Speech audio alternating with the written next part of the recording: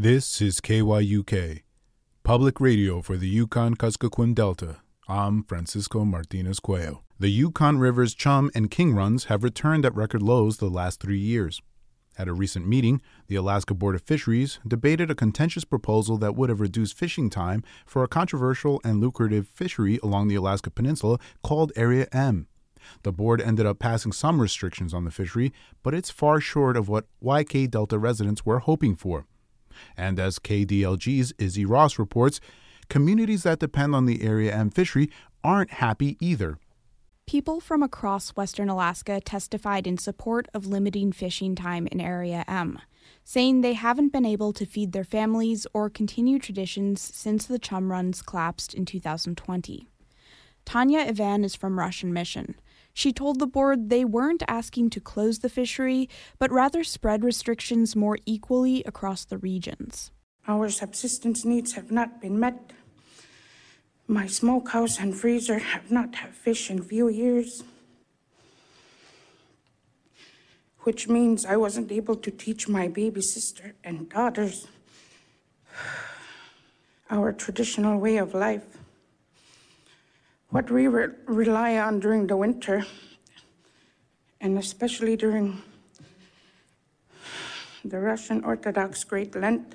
The Alaska Board of Fisheries members were divided on reducing fishing time in Area M. Some pointed to the state's subsistence priority, while others cited the economic importance of the fishery. In the end, the board narrowly passed an amendment that restricts some fishing time in June and sets up tiered reductions for the purse seine fleet based on the chum harvest. But it was far short of the sweeping restrictions YK Delta residents were hoping for. After the vote, most of the people in the audience walked out of the room in protest. Robert Walker is the first tribal chief of Anvik, a community on the Yukon River. It just canceled us, AYK tribal people, right out. It's like we were a foreign country. And we just kind of got up and left. Walker says the amendment ignored days of testimony from the region. But the Area M fishery is a vital part of the communities along the Alaska Peninsula and in the Aleutians. Alvin Osterbach, mayor of the Aleutians East Borough, says harvest limits could mean a huge revenue hit for some of the communities there. By coming in and attacking us like this all the time, it's moving more and more of our families out of the area. And you can see it in the communities. They're just, people are leaving. He says it's tough to say exactly how this season will play out with the new limits. Area M's South Peninsula was valued at over $33 million last year. In 2021, the average seiner made around $700,000. Harvest caps can drive down the value of the fishery, forcing fishermen to sell their permits.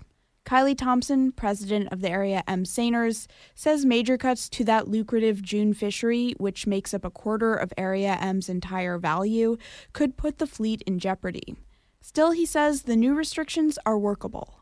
June is our steady, high value sockeye, kind of what everybody depends on. And without the June fishery, that's the straw that breaks the camel's back for that region. The June fishery is so important because it's relatively stable. Meanwhile, people from Western Alaska who asked for stronger restrictions in Area M are disillusioned with the state's system. Henry Hunter Sr. is the vice chairman of Arutsaharamut Native Council in Bethel. He's deeply disappointed in the board. He says it feels like the meeting was stacked against their region and that the board is prioritizing commercial interests over subsistence needs. They basically support commercial fishing. Commercial fishing in the area is big business. They should be the ones that conserve and manage it for all Alaskans, not only area fishing, commercial fishing, but the subsistence users in the YK Delta. Hunter thinks the decision means the burden of conservation will continue to rest on people in Western Alaska, when it should be the board's responsibility to manage for everyone. With help from KUCB's Maggie Nelson, in Dillingham, I'm Izzy Ross. The Alaska House of Representatives passed a resolution to protect Southeast Alaska's troll fishery on Wednesday, March 1st. House Joint Resolution 5 calls for state and federal agencies to defend Alaska's troll fisheries from a lawsuit that seeks to hold them accountable for the decline in killer whales in the Puget Sound area. The legislation passed on a 35-1 vote. Representative David Eastman, serving District 27 in Wasilla, was the only no vote. The complainant is the Wild Fish Conservancy, a conservation organization based in Washington. Their official position is that terminating Southeast King salmon troll fishery might allow Chinook salmon to migrate back down the coast through key hunting grounds of the southern resident killer whales. The resolution to protect Alaska's troll fishery was introduced by freshman Representative Rebecca Himschoot of Sitka, who sits on the House Special Committee on Fisheries. Many of the region's local governments have passed similar resolutions opposing the lawsuit, including Petersburg, Wrangell, Ketchikan, Sitka, and Juneau. Just 33 teams are signed up to run this year's Iditarod.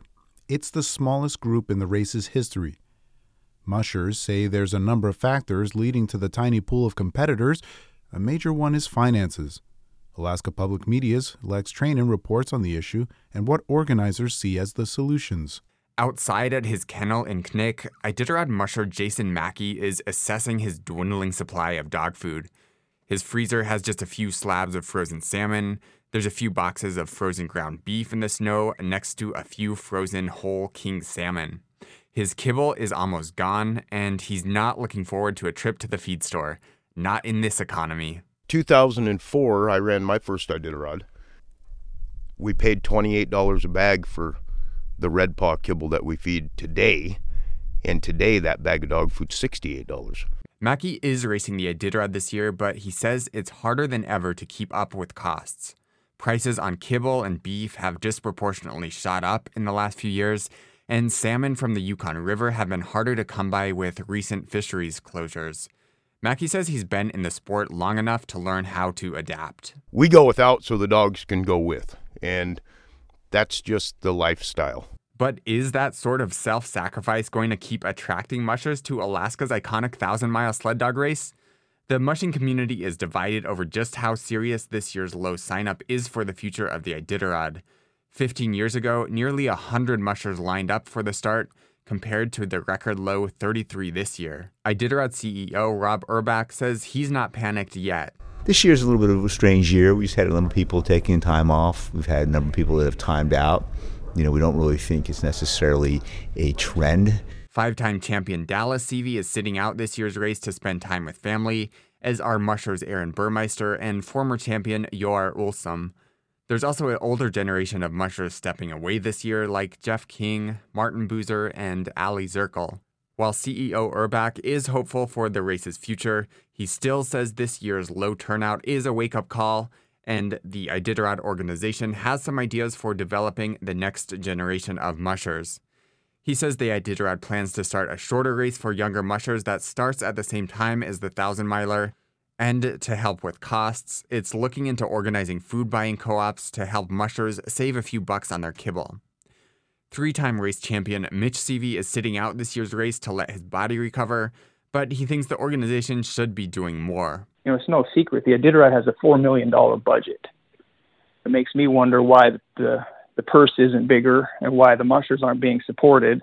Seavey thinks the Iditarod should host monthly races to keep enthusiasm for the sport high throughout the winter and do more to grow the fan base. He also says increasing the prize purse would help, something last year's third-place finisher Jesse Holmes agrees with. It gives more opportunity for, a professional musher to go out and race for purse money, which is huge. Holmes says that top mushers like himself will plan out their race seasons based on prize money. The Iditarod's total prize purse divided among finishers has held steady at about $500,000 since 2018. It's about half of what it was 15 years ago, even without accounting for significant inflation. Urbach, the CEO, says the Iditarod hopes to boost the purse, but attracting new sponsors has been difficult. Several large corporate sponsors have pulled out in the last decade, some after they were pressured by animal rights groups who believe long-distance dog sled racing amounts to animal abuse. On top of that, the organization is dealing with its own cost increases. Inflation disproportionately hit us. Our supply chain costs have gone up 30% over the last 18 months, so it's pretty significant for us as well. One potential solution to help keep the Iditarod viable, he says, is state funding. He says he's in discussions with the state legislature to step in and help support the race financially and keep Alaska's state sports strong. Reporting in Anchorage, I'm Lex Trinan. This is KYUK News. I'm Francisco Martinez Cuello. Kuyana for listening. Please share your news tips, comments, or suggestions. You can email us at news@kyuk.org or message us on Facebook. And stay tuned for News Yuktung coming up.